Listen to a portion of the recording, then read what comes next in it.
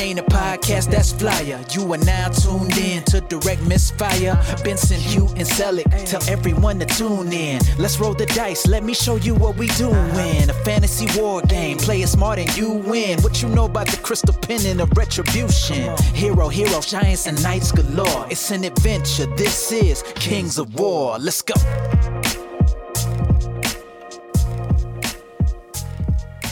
G'day champs, and welcome once again to another Direct Misfire Missive. I'm your host Benson, and joining me today, as always, is Selick. Hey! As well as Andrew. Hello! As we go over all the wishlisting secrets that we were trying to uncover through Andrew's connections. Definitely. Absolutely not.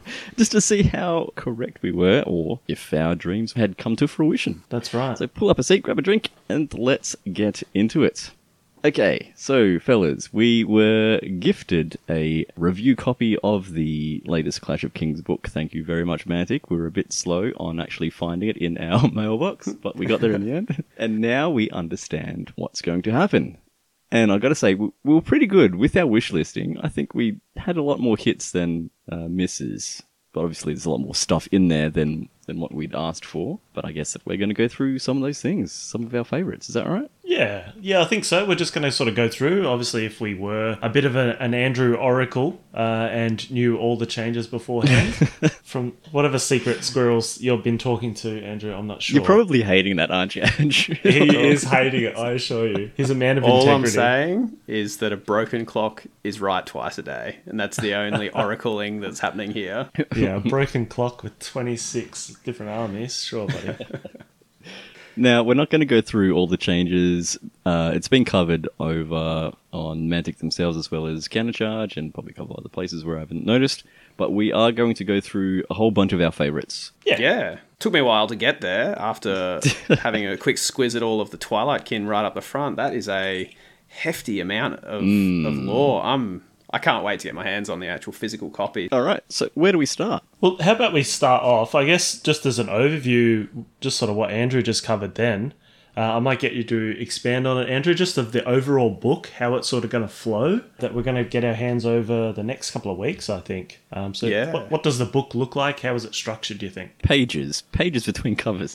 Pages, yes. It's a nice cover page. It says Clash of Kings 2024 edition. Probably won't go into that much detail for the rest of it. Could take a while, this podcast. The art's pretty good.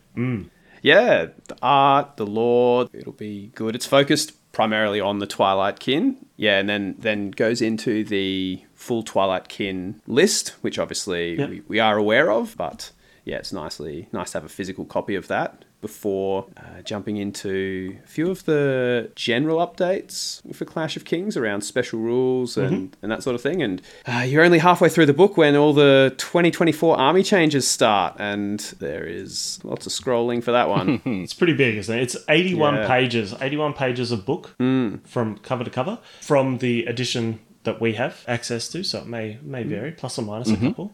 But yeah, there is a lot of changes coming through, and you can just tell that the rules committee and everyone that's been playtesting along the way has definitely been working very, very hard on some of these changes, because they're quite big, structural, game-changing changes, so making sure that the balance was right. My apologies, there's also scenarios right at the end, so yeah, the little sprinkle on top. There's 2 new ones, I think, for the Standard Kings War, and then a couple of ambush maps as well. Is that right? Yes. Okay. Yes. All right. Well, let's just get into it. I am going to start off with a couple of my favourites. I was surprised by the amount of changes that have happened with the Abyssal Dwarfs. They were my first love for Kings of War.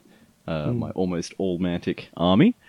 There's a whole bunch here. I know we discussed off air, just maybe pick 3, but nah, you're getting a lot. So first off, the first prophecy that was correct by Andrew was blunderbusses. So the decimators, they have increased from 12-inch to 14, so they've gotten a bit better.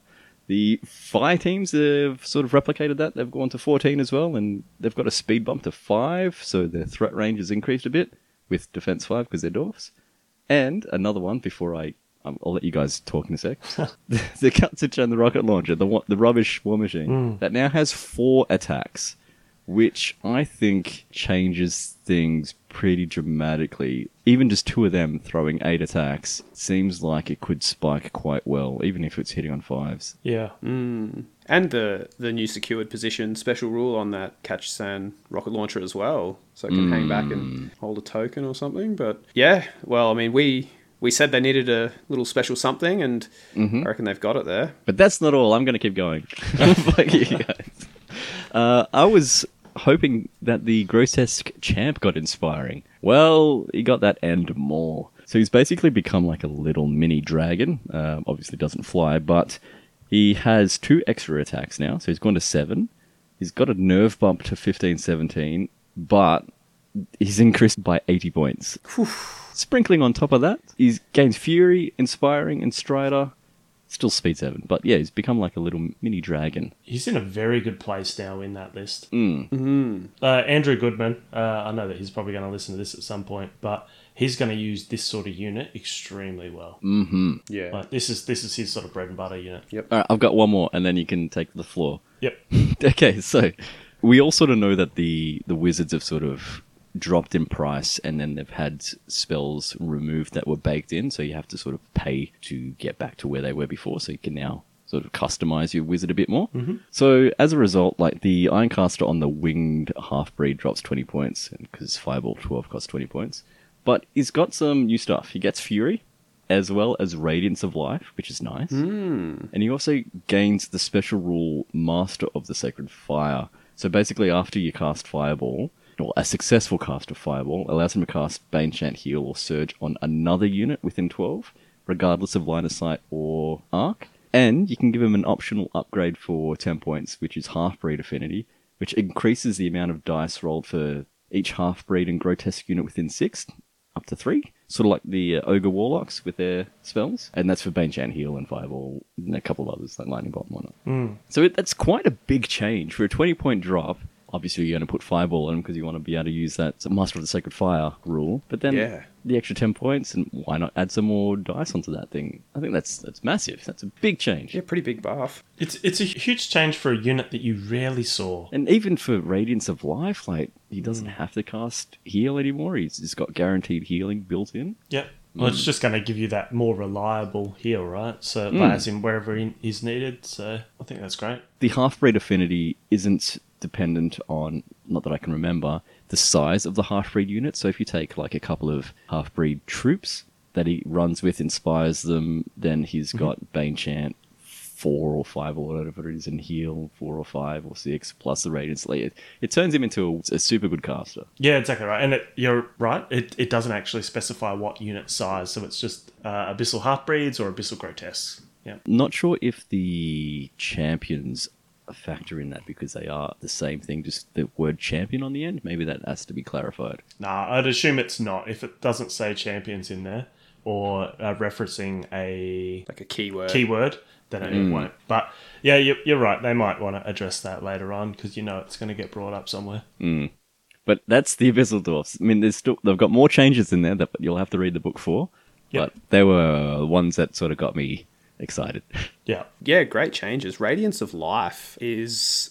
I'm pretty sure Rules Committee try to avoid putting that in too many armies that have a lot of Defense 6. And Abyssal Dwarves, they do have a lot of Defense 6 if you take their Obsidian Golems. So that's really strong. Radiance of Life is strong, or really strong normally. Yeah, it should be a interesting change there. Just that the Master of the Sacred Fire, like he's burning fools and then also casting a buff spell. As long as he can get that fireball off, then you've got other things to go with. Yeah. I'm going to emphasize that, Andrew. So a lot of defense 6 and also a lot of regen in this unit. So any sort of heals and reliable heals plus regen, you know how that feel goes. You come in, you absolutely belt a unit, they roll lucky or you roll poorly, and you just don't quite break them. Then they regen half of their wounds back. Then they get an extra couple of heals back, and now you're back to square one, and they obviously take you off in a turn. That's what we're looking at here.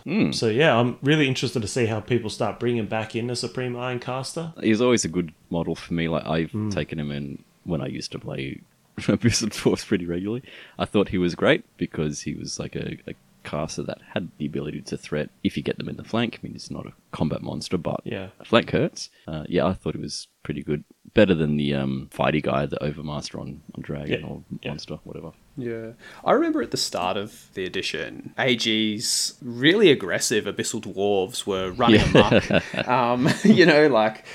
Did he win a Clash of Kings Australia? Or Probably. He certainly, I don't know. certainly did very well. Did very well with them. Just, terrorizing down under here.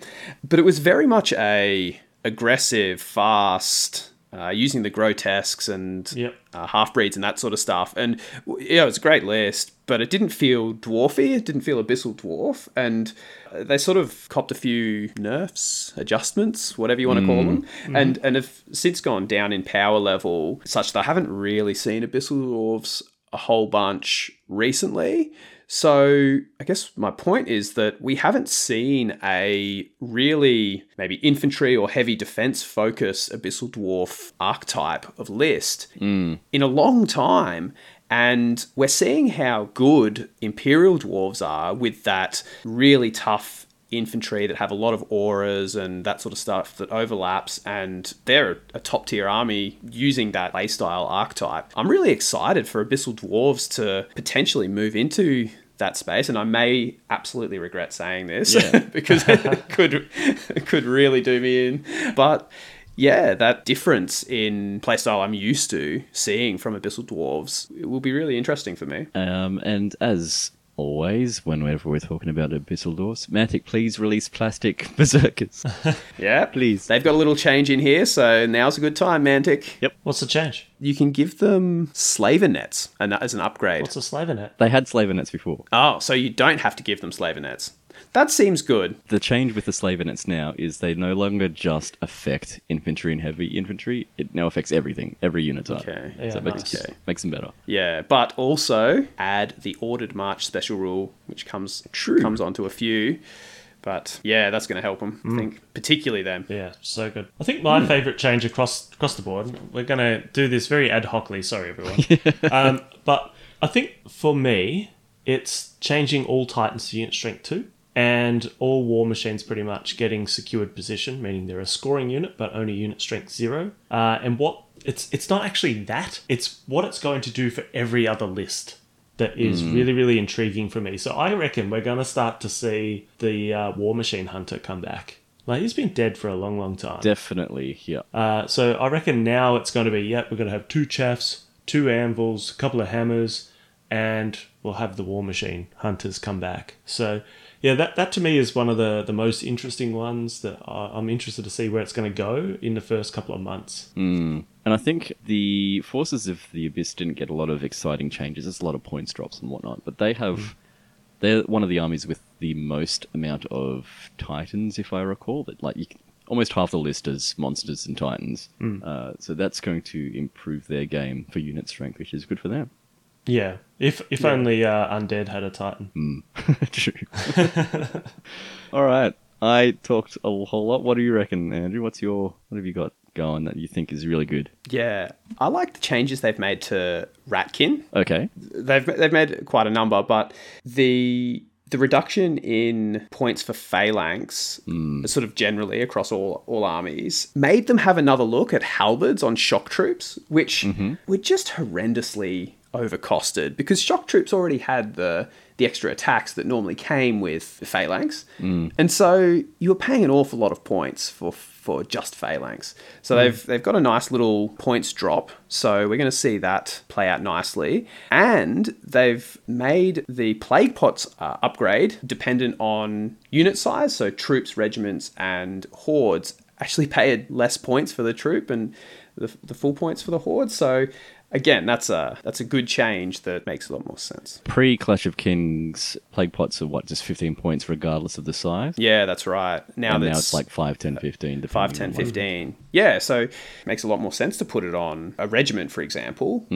Or even like a speed bump troop. It's only 5 points instead of 15 now. Yeah, for sure. Ratkin are able to get a lot of rally. That's their thing. And now if you rally up some of those regiments, an extra couple of nerve on a regiment or even a troop, as a percentage of their total survivability, rally those up a little bit and have some plague pots there. Yeah, I haven't done the math, but math hammer doesn't work anyway. So No, yeah, speed bump it. Very true. Yeah, we did also mention that scurriers were not our probably pick for strongest. Yeah. And they've gone and changed them. Hugh was disappointed that we didn't ask for more things. We all sort of focused on the scurriers. But yeah, they did get a change. Was it good though? Well, so they've gone up in attacks. They were 8-10. Now they're 10-12. Well, that's what I wanted. I wanted them to go up to 2. Yep, Oracle. They've got a little points bump as well. They've swapped 5 out points, their isn't it? 5 points. Yeah, It's all right. a little. They didn't need to go up in points though, right? No. But a good one. They have swapped out their jeweler special rule, which was really not that useful, and been given stealthy. So Which is more useful. yeah, look, I think it would be fair to say that this is an overall improvement to the unit. But is it enough? I think it makes them viable if you wanted to play scurriers. But Yeah. are they going to be like the auto includes? No, they're not. And it's fine for those units to exist in a list and in Kings of War. You know, they're cool units, and now Hugh can play as many as he wants of them. But Which is not very they're not many. going to break any Masters winning lists, you know? Like, that's fine. Yeah. So, like, I mean, I'm going to sort of merge onto mine. And it's actually, I'm upset about this one, guys. Ooh. I spent some time after reading the changes, and I was really upset. So I went through the elves list over a glass of wine, and I was looking at our prince, and there was no mention of him. He doesn't get any changes. No, he's And I was forgotten. like, oh, okay, well, what about this noble? Just a noble, some rich guy who's on a chariot because he's like too princey to get down in the dirt. And somehow he's got inspiring, and the prince has not. How is a rich guy inspiring and a prince is not? Because people aspire, maybe it's aspiring, aspire to be rich and kingly, maybe. I don't know. Maybe it's a typo. Maybe it's aspiring. Yeah. Possibly. Okay. Somebody needs to have a chat to this. So moving on from that little joke, unfortunately, noble chariots do get 1 extra attack, 1 extra nerve. They do go up in points, up to 115 points. But I think that's a lot more viable now with inspiring. It's got a couple of different roles. It's also a good sort of unit to throw in there to tie units up for that 115 points. So I think that's all good. Participates in all phases. And the other one is that the king, the elf king, so he does lose elite in melee only, but gets elite across the board. Okay, so does he have a bow or ranged attack? He does, yeah. So he Okay. does have the option now to drop down to defense 4 and gain a very nice elven bow of 24-inch range, hitting on 4s. So it does give you that option to have a more rangy type leader inside your army, which I thought was it's a good change, seeing as how they've removed a couple of options. The other one that I thought was very interesting for me personally is the Dragon Breath. So they've dropped that by 10 points. I think it turns out, after a lot of investigation across all of the countries in the world, I'm the only person that seems to be taking this unit and loving them. Why? I don't know. They They're seem pretty great. reasonable, yeah. Yeah, but a 10-point drop on this is just like cash cow. Why not? It is fantastic for me. Free money? Sure thing. So Yeah. that's good. And only one more change that I'll mention about the elves. Sorry to all those people in other armies, but Argus, another one of my mainstays, he now gets unit strength 1, Yay. which is fantastic, considering he was always on a 50 mil base anyway. He loses individual, which is great because I don't have to explain that to every single person when they look at a 50 mil going, I assumed that was a unit strength 1 and it was going to flank me. And I'm like, well, it's unit strength 0 and it doesn't have any attacks, sir. Same with Magua. Magua and Juice for Yeah. the goblins. 50 mil. Why is he not unit strength? How is he individual? But yeah, he does go up 5 points more, which is negligible for what he does now. As a scoring unit, he's fantastic. So Yep. I think Elves are in a pretty good spot there. I think the Archer change, I'm not sure if that's been covered anywhere else. But so they stay at range 5. I think they go up to defense 4 and the points are reduced by 12, 20 and 35. It's an interesting one. I think they're trying to balance that with the Gladestalker change, which is sort of reducing the unit strength there to try and help out in that spam type scenario, which I think is good. But yeah, it's going to be interesting to see how everyone adjusts their elven armies based on this. Yep. Probably not. I'm going to circle back. I'm going to go back to Ratkin. Mm-hmm. I feel like we didn't do them justice because scurriers are just, that's not exciting. There's a couple of really interesting changes that I think Ratkin players will be excited to hear. So first off, the Mutant Rat Fiends get some changes to the Radiance of Life. So it used to just be 1. Now it's D3 for vermins that don't have the Abomination keyword.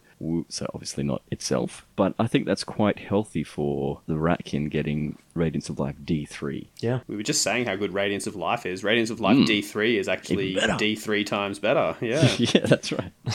But I think the one that might be overlooked is the Swarm Crier Aura, which gains Elite Melee for Tech, as well as Very Inspiring. Mm-hmm. And you think, well, so what about Tech? Tech includes Nightmares, the large infantry unit, Tunnel Runners, Death Engine Impalers, and Spewers. All juicy things that could use Elite in melee. Yeah. For a Swarm Cry, just for a Flag Waver. Yeah, so the Swarm Cry is the flag guy, isn't it? Yeah. Yeah. 45 points to give Elite to those units. Yeah, that's fantastic. Oh, you can put him on a little flea bag there. Yeah. Yes, keep up. please, to keep up with all that stuff. Yeah, Ratkin are strong. Ratkin always were. The Night Terror, the large cavalry hero, is also got the Tech keyword. Yep. Yeah, so plenty of different things which may change up the way that you write your list for Ratkin. Yeah.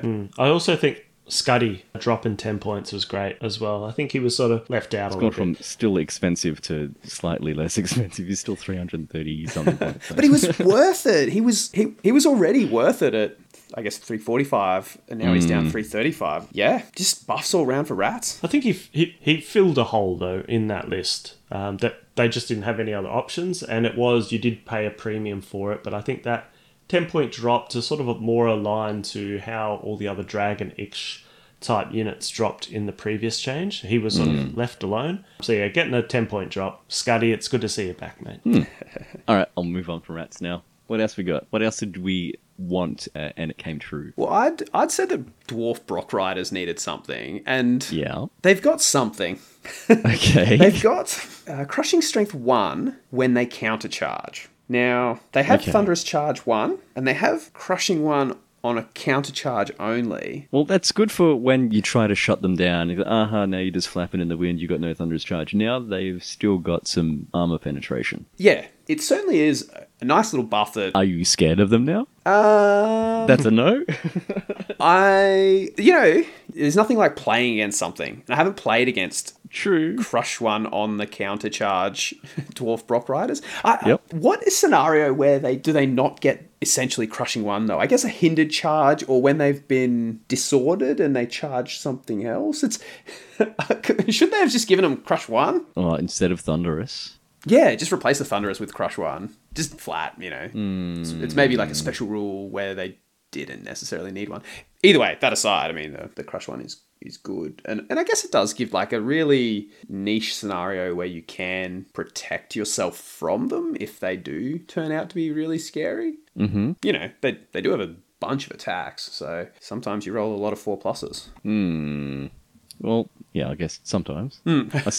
Speaking of dwarves, just a small little one, how we're talking about secured position. Oh, small little one? Jeez, that's a bit... Small little one? Mate. Well, he's a dwarf. So the Dwarf Lord gets the Horn of Hero, so that changes, and it now just grants him secure position for 10 points. Yeah, that's an interesting one. Instead of the thing that it had before. I think that's only on foot as well, right? Yeah, and it's only for the one turn. Obviously. I believe. Yep. Use it right at the end. Yeah, or burn a token, yeah. Or burn a token, yep. Yeah, so the dwarves, I think they're in a pretty good spot at the moment. Australia, they're huge, right? And we'll talk about it in a little bit just around Masters. I think it's got like a quarter of the field almost are playing dwarves. So, yeah. They're in a good place, particularly after these changes and the ordered march, how that's going to be playing in there. I think they're in a good spot. My favourite of their change was the Warsmith. Actually getting a gun, a proper gun, 24-inch instead of 12. Why this is so important for me is the miniature ranges. There's always these beautiful dwarven long-ranged engineers that look fantastic, but you're always like, well, he's only got a little pistol, so it's going to be a hard model to sort of squeeze in here. But yeah, that's sort of my favourite of the dwarves. Yeah. I guess just a side note, also the Free Dwarfs with their Brock Riders, they get Pathfind for free now, which is a nice little discount. Yeah. Dwarves of all flavours are looking pretty sharp in this clash, I would say. Another thing that sort of came up that we discussed is with was it the Empire of Dust? Yeah. Their the large bone giant. skeleton. Yeah. He's now an actual giant. Good. It is good. Yes, good. Unit strength 3, so it's now a Titan instead of a monster. The attack's a D6 plus 8. Gets the weapon, it's the cleaver or the other one. The nerve, it goes up to fearless 19. It's at a proper giant price too for 230 points. Yeah, so pretty much after we talked through this, I got Ronnie on the phone and I was like, mate, Oi! change the name or turn it to a Titan. So it was Yeah. a late change clearly. Yeah, they've done well to cram this in the book. After It's in we told them to. handwritten Yeah, in every single book. Poor Ronnie's got RSI from having to do it in every single book that's coming out. Yep. What else would you like to discuss? Can we talk about the herd? It's one of those armies that we've always said has been lower tier. They need some love. They need some support. A gentle, warm hug. And they didn't get it. No, that was very disappointing. They get like a small dusty corner in the book to say, yeah, have some point drops. So basically their Thunderous Charge is now optional. So they all reduce in price, but you can put them back to what they were to give them the Thunderous Charge. The Longhorns, they got a weird change. So they used to, well, currently until the book comes out, be like a really damagey, I think 20 attacks on the Almost the regiment. Berserker unit, right? Yeah. But now that's been knocked back. They've got like 10 to 12 attacks 10 for to 12, yeah. the troop and regiment. But their defense has increased to 5. There's not many defense 5 units in the herd. Maybe that'll be good for their rally roll if you're just taking a troop and hoping that they're not getting shot off just to give that rally. But it's a bit of a weird one. I mean, they drop in price too, but Yeah, I don't know. They're in a weird spot now. Yeah. Because defense 5, 12 attacks is not a threat. Yeah. No. For a regiment. I mean, they're hitting on 3s with Crush 1, Thunder 1, but still, it's not going to take anything off. No. They're not going to have the raw amount of attacks to crush a unit. And so it's going to be combo charges. And realistically, with a defense 5 unit, they'll die the next round. Mm-hmm. So Yeah. Herd have a lot of stuff that hits really hard though, and not much that is a bit more defensive. If you're not playing Earth Ellies and Forest Shamblers, I mean, they only hit hard on the charge. Because when we had our little practice game just to see if the current herd army that I'm painting painstakingly is any good, which it isn't. Like, they've only just got Crush 1 for almost anything that hits. The rest is Thunderous. So as soon as they take a hit, like, meh, who cares? And it's hard to chew through those really high defense units, which is a shame. But we're going to sort of keep going with this herdy forces of nature theme because there have been a couple more interesting changes. We all know Scorchwings are really good, and so they're getting nerfed by a bit of a point increase. yeah, 10, But- 15, yeah. There is a replacement. There is an answer. The Centaur Bray Hunters. They're now ranged 4 from 5. Yay. They gain a couple of extra attacks, bringing them up to the same amount that the Scorchwings have currently. For a bit of a small price bump, but they're still way cheaper than Scorchwings will be. And that's, to my eyes, looks like they're going to be the new Scorchwing unit. I mean, they're a bit smaller because they're just cavalry and not large guys. Sure, they don't Obviously fly, don't and fly, they're slightly slower, but the way that I would play them, they fulfill the same role. Yeah, the damage output's the same for a really good price point, for sure. yeah. So it'd be interesting to see if they're going to make the table, because I never saw those things. No, definitely. Agreed. Like, it was very niche, right? Somebody had the unit, so they were playing them That's it, down yeah. at the lower middle tables. So, It's yeah. range 5, it's like rubbish. Yeah, Why you yeah. take them? Can we get an update on the Kingdoms of Men Hero? No, we cannot. He has been forgotten, the poor bastard. Okay, so I'm going to wrap this up. So just so that I'm clear, a rich guy on a chariot in the elf army can inspire, but a hero of the entire Kingdom of Men race, a hero. He's not heroic enough. What is going on, Mantic? Like, you need to have a good hard look at yourself. Does he need like another badge of merit or something? Like what What he have more to can do? a hero do to get that status? The recognition. Poor Well, bugger. 2025. All right, That's all so, we're aiming for now. the little jovial point here that I sort of wanted to bring that up, because he does actually come back very viable again, particularly now with, hopefully, more war machines coming back in. Super cheap unit, chuck him on a horse. He could actually not inspire anything, but he could, in fact, kill a war machine after 3 rounds of combat. So maybe because he's so uninspiring and no one pays any attention to him, he'll sort of slip into the enemy lines to beat up a war machine or 2. Yeah. So, hopefully, let's see. Yeah. Pretty heroic of him, yeah. Sounds good. No, that's exactly right. So there's not too many changes over in the Kings of the Bend, to be honest. They're a little bit of a clean-up on the Beast Cav that they got recently. So they just removed the may choose one of the may choose one of the following options is gone.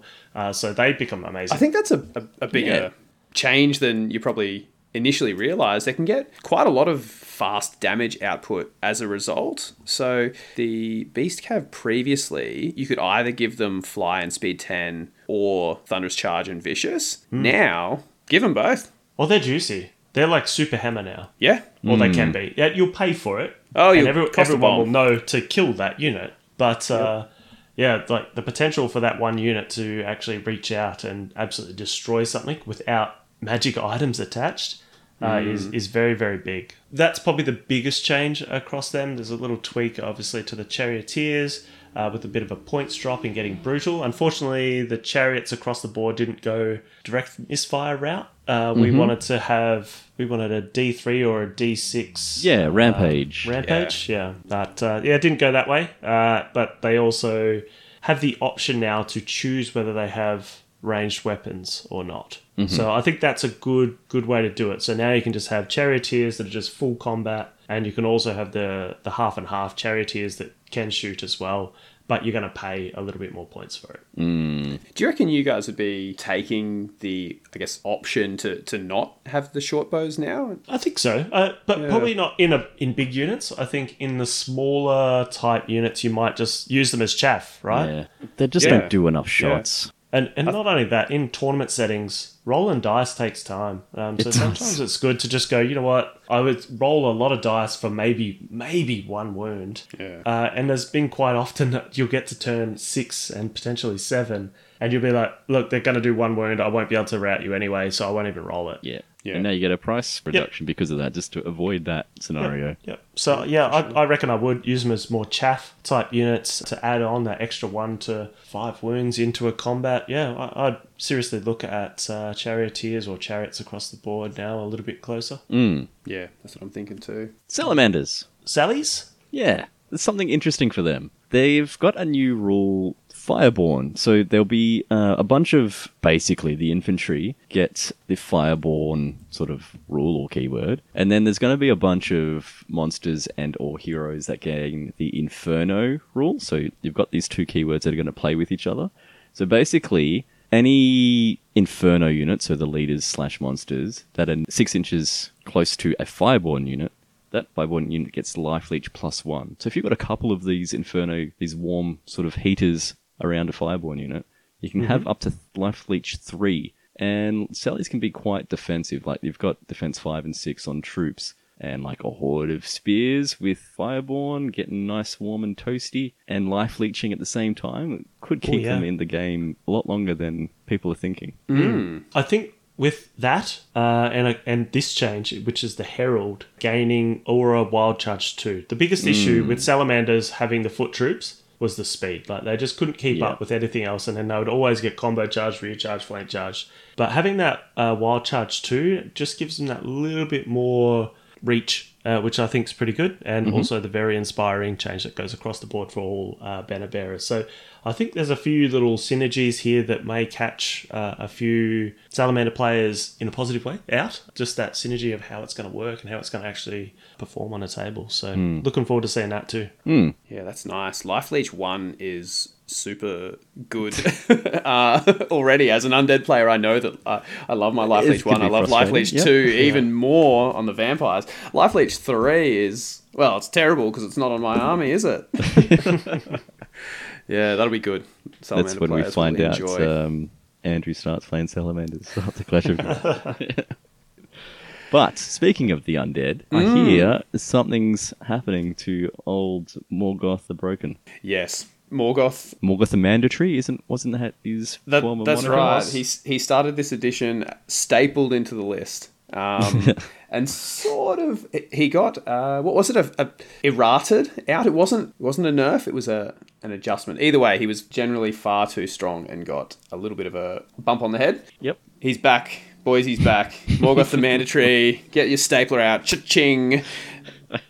He's had a 30 point drop. He's only 200 points now, and he's lost his Unholy Levitation unique special rule, which was that he could at the double and cast spells. But he's added the following unique special rule: Unholy Levitating Arc Lich. Ooh. This unit can move at the double and make range attacks as if it had advanced that turn. So they've just changed the rule's name, but once per turn after using a spell... This is the clincher. This is the clincher. This is the new part. Morgoth may use a different spell against the same or a different target. Two spells a turn. Every turn. And they're not just like, here, have a little heal 2 or a Bane Chant 2 that might go off, and oh no, it didn't. No, this is like, I'm going to surge the whites in and then drain life that, and all of a sudden, P.S. I've got Dread, so, I've been able to do that after moving 14 inches, and whew. Yeah. Look, he's a lot of points. 200 is still a lot of points, but... 200 sounds pretty good for what you get. That's juicy. Welcome back to the fold, Morgoth. Yeah, thoughts?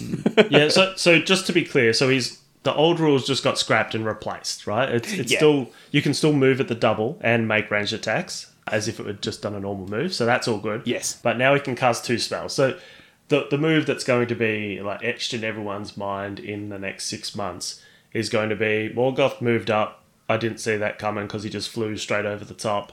He then drained life and then Bane Chanted the unit that's in combat. Yeah. So you're already starting at like -3 wounds on that before combat's even started, which I think is absolutely fantastic. The other one there is obviously going to be Drain Life and Surge. Yep. So yeah, it's going to be Morgoth the Mandatory is back. At 200 points, that's fantastic. Yep. He's just changing a combat completely. You think, it might be a one-on-one charge. All of a sudden, like you say, he's just going to just change the maths of that combat so dramatically. Why would you not take him every time? Because, and this is the reason, because Jarvis also dropped in points. So what was he? He was 140 and now he's 120. Yeah, Jarvis. 20.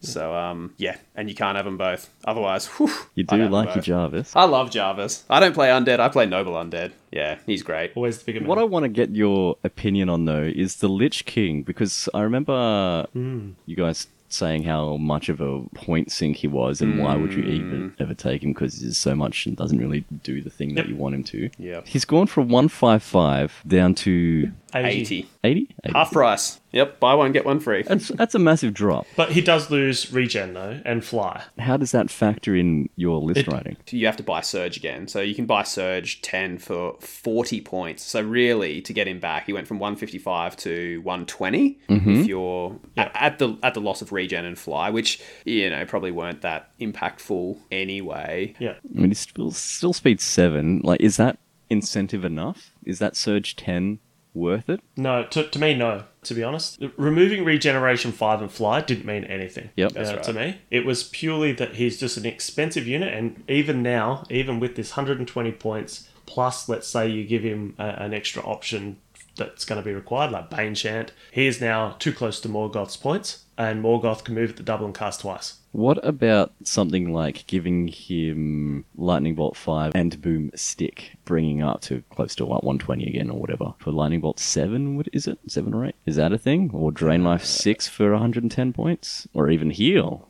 I mean, it could be. Could be. You could, but you probably just want to maybe take 2 Necros for that, because Necros come now for 30 points. Yeah. Because they lose their base surge, and so you can give a Necro Drain Life for 20 points on top of the 30 base, and it's 50 points for Drain Life 4. Obviously, there's unlocks and getting them into position and all that sort of stuff. Yeah, I just feel I won't take a Lich King. Not for your money? Yep.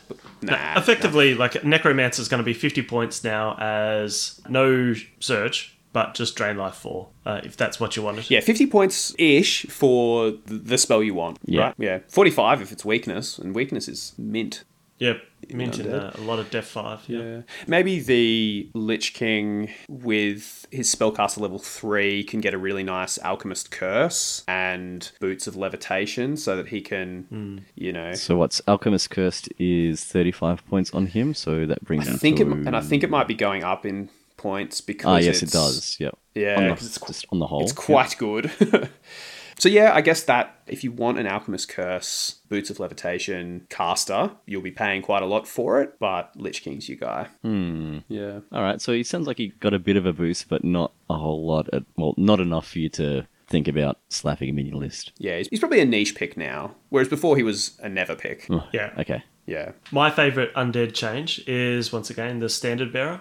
So moved up to defense 5, has its very attractive points price at 55, gets the aura of Wild Charge D3, which I think the variance of Wild Charge does more in a game than a locked in one, for skeletons only. So that's obviously skeletons, but also revenants, which I think is very juicy to get revenants back on the table. You mean the Revenants, like Troop Regiment Horde? Or do you mean Revenant King on Undead Great Flying Worm, who can now potentially charge 23 inches because he is a Revenant and Skeleton Very keyword? true. Or just Skeleton, sorry. I choose not to answer that question. Oh, I don't know if it'll be the best list, but it could be a fun list. Yeah. Getting a few very quick Revenant Kings around the table.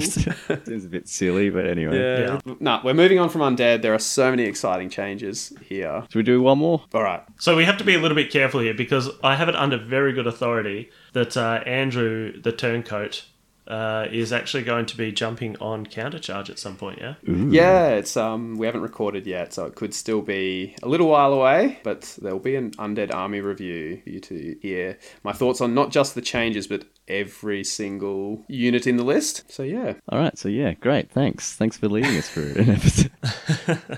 All right, do we want to do maybe one more change per person and then we'll move on to the Australian Masters, which is this weekend coming? Okay, I reckon ogres, we know they're all rubbish. They're actually getting some interesting things with the warriors. They're going to have a new upgrade called the Matriarch. You can take 3 of them, and it basically allows them to redeploy. So you can have up to 3 warrior units moving about once everyone's finished deploying. Yeah, that's good. Could be good. I don't know. They're already good. Yeah, one of my favourite changes was just the creation of the redeploy as a standard special rule. Yeah. There are a few units that were coming in with variations on redeploy that all needed their own special rule. And I think it's nice that they've just tidied it up and, created a standard rule for that. Which I know isn't an exciting last point, but it keeps the game clean, which I think is important. Yeah. Yeah, probably not one that people want to know about, but I thought that the orcs, like just the flat, normal orcs, they weren't really looked after in this recent change. So the long axe got like a 5-point drop there. The core chariot units, I think, got a little bit better. Slightly. Yeah.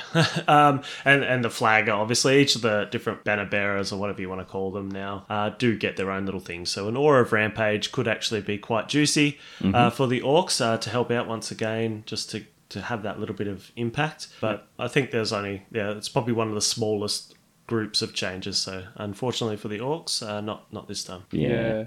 Because they're not one of the ones that Mantic have mentioned are actually slated for a mid-year update. Like, I think Forces of the Abyss, there's been a few little not so secret rumors that there's new units and new models, and there's a bit of an exciting update coming for them. I don't think that's the case for orcs, is it? Not that I'm aware of, No. at least, no. Yeah. So, Or maybe there is, but we don't know. You should know, Andrew. Yeah. The cost. it's smoke and mirrors. I'm pretending that I don't know. Cunning. All right, Australia Masters. What about it? Well, Yeah. It's happening. There's 14 of Australia's best players, and then obviously Selleck and myself will also be attending. No, you do all right. You've made it. Yeah, making up some numbers to get there, so that's been good. Happening next weekend at time of recording, which is very soon. We should probably plan. start practicing, read the army lists. No, Andrew jokes there, but before air, he was like, "Oh, so have you gone through all the lists?" And I was like, "Nope." I actually listened to Countercharge's episode on the list breakdown with Matt Kroger to listen what they said. And I was finding out things about my list via that podcast. So I was like, oh, This is how you okay. I should try do that. Unfortunately, just life things. Yeah, I probably haven't put in the most effort for this Aussie Masters, but I'm hoping that's just going to clear my mind and not overthink a situation. Look, I'm really hoping you get into the swing of things by game 2 because we're actually matched up round 1. So We are. hopefully Just a shame. it takes you at least one game to warm up.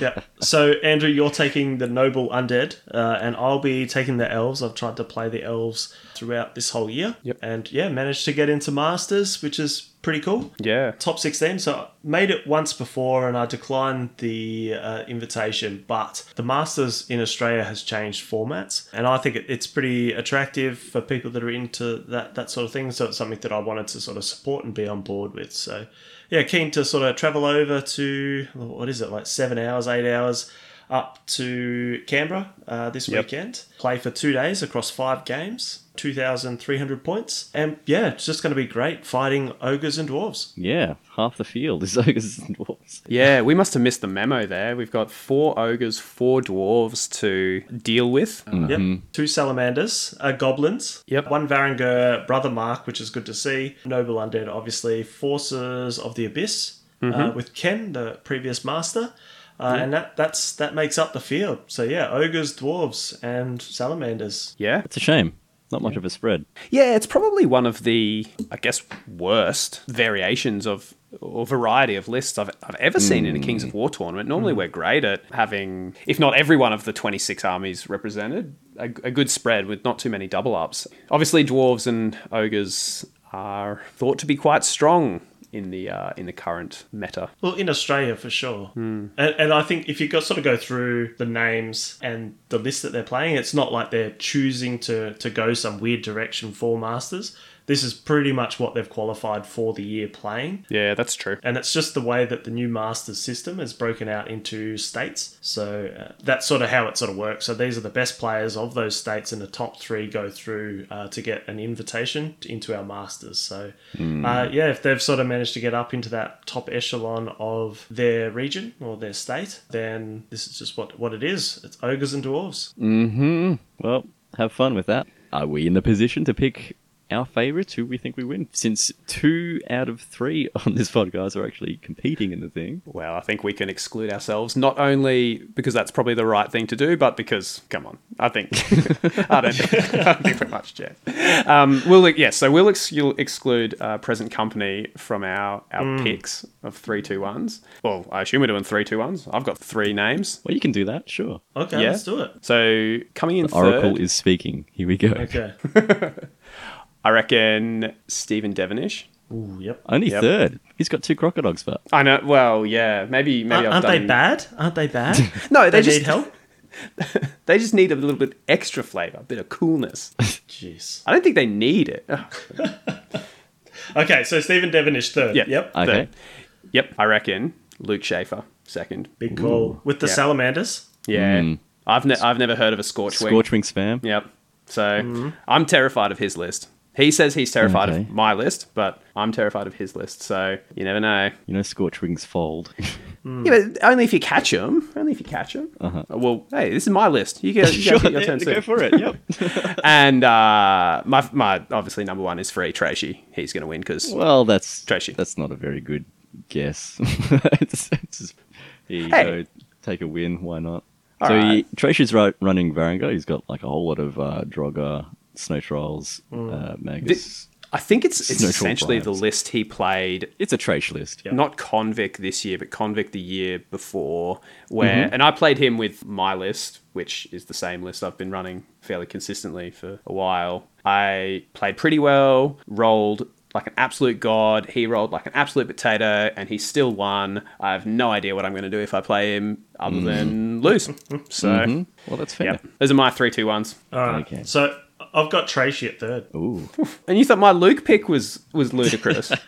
Okay. I'd say that. Yep, so Tracy in at third. Unfortunately, he loses the last game quite bad and pops down to third. Unfortunate, sorry. Sneaking into second place is Stephen Devonish. Yeah. The only issue I have with Stephen coming in at second is he hasn't played that much this year. So, that could be... I think he had some big family changes, which is... Oh, he's a fantastic player. Yeah. So, yeah, I reckon, once again, in that last round, he has a big win, gets him up over Tracy. What was Tracy doing? I don't know. But the winner for me, with consistent wins, 4 wins across the day, is Max. Me too. With That's dwarves, my pick. Yeah. So Max is... He's taking it seriously. That would be my biggest thing. What is defense for? He doesn't know. It's all 5s and 6s for him. I think the army matches up. He's play testing. He's talking about it. As soon as the invites went out, there was other people asking me what sort of army I was taking, not for somebody else in another region. Obviously, people were sussing out what they're going to take and what armies, etc., etc. So, yeah, I think Max has put in the legwork. He's played with the dwarves a fair bit, as well as his halflings this year to qualify. And I think he's got the want, that sort of... You got to want to win Masters, and I think he's going to have it. I would say Ken's always there or thereabouts, but he hasn't played much at all this year. So, yeah. Sorry, Ken. But that's the thing. Like, everyone here is a good player. Yeah. Yeah. Well, we're all part of the Masters tournament, so... That's right. That's right. Now, I should probably abstain from voting since I'm going to be commenting on this, but... Nah. Steve, Max, and Ken, they're my 3. Ken maybe not first. I reckon Max has got first place. Let's say Ken at third with Steve at second. Go Crocodiles. Ooh, big calls. Benson calls out Tracy as being washed up. Sometimes picking Tracy is too easy, right? So we didn't pick him for... That's the obvious answer. Like, he knows what he's doing. We didn't pick him for Convict, and when I played him, he said, "Oh, you boys didn't rate me." I was like, "That's not the case, Tracy. We can't just pick him all the time." So this time, so I don't get in trouble from Grandfather Tracy, I'm picking him. Yeah. So the other call out I'll have, Rex Gibson. Oh yeah, he is like the Pakistan cricket team. And I know that doesn't mean anything to you guys, but you're just not sure which Rex is going to turn up. Yeah. It could be the Rex that just clean sweeps the perfect game across 2 days, or it could be the Rex that makes silly mistakes occasionally that'll cost him a game, like we all do, right? So, yeah, won't be surprised if Rex is there or thereabouts at the end of day 5, and you're just like, who the hell is Rex and why didn't anyone talk to him? So, Rex has been playing dwarves a fair bit this year. So, yeah, we're really keen to see how Rex goes, and hopefully I don't have to play him. Not sure on his list, but I don't know. Yeah. I guess we'll find out when I'm watching. That's it. Which is probably a good little segue. So I will be there in attendance cheering and jeering the guys on. We're hoping to live stream the tables as well, which I will comment on for both days. We might have interviews if my voice holds up. I think we'll post a link on Direct Misfire as well as the Kings of War Australia. I suppose we'll do it on the other one as on Fanatics as well. Just get everyone to jump in and keep me company. Yeah, that's the bit. It's a pretty lonely sort of day if you're doing it by yourself, so we'll try and help out and supply you with many beers along the day. Oh, man, the opinions are going to get spicier and spicier as the day wears on, I tell you. Yeah, I reckon they'll start spicy. Yeah, as soon as that filter gets knocked down, people are going to have hurt feelings. So if you do want to donate a beer, I'm sure that we can work that out as well. It could be an up late episode during the day. If there's enough donations, you'll get to see saucy hungover Benson on the Sunday. Should be good. This is my first time qualifying as well, and I'm really looking forward to it. I've not been trying as hard as Max, but there was a weekend out at Benson's to do a few practice games. So as much as Selleck hasn't read any of the lists because he's just too cool for school like that. Yeah. But I'm trying real hard and see how we go. You'll do fine. You're a good player. You got a good list. You'll be right. Just don't choke. Yeah, no pressure. That easy, right? Just roll good. Yeah. Roll good and make good decisions. That's all it is. Yeah, against the best players in Australia for 2 days straight. No worries, never worried.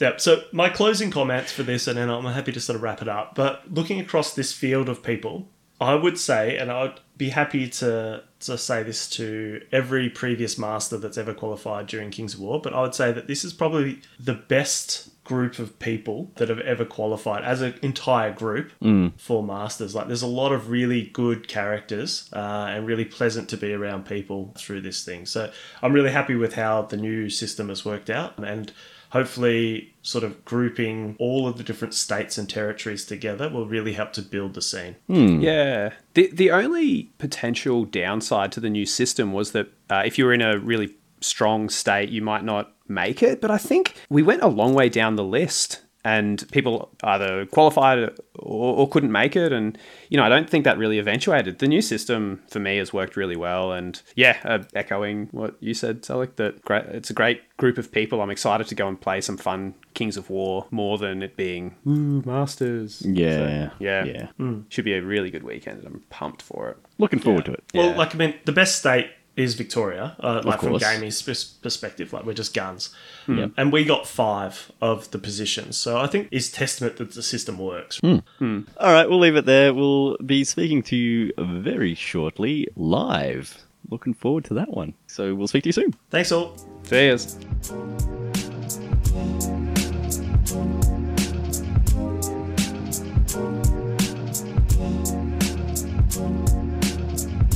Thank you for tuning in with my team. Make sure you follow on Facebook and Twitter. Yes, indeed, more than a game, it's a lifestyle. Yes, sir. Hope you realize that the math hammer doesn't work. We give the people what they desire. Australian War Gaming Podcast, direct misfire. You don't want to miss a thing. Yeah, we got plenty more. If you're ready, let's go. Stay tuned, that's for sure. Hey. You can clean that up, Benson.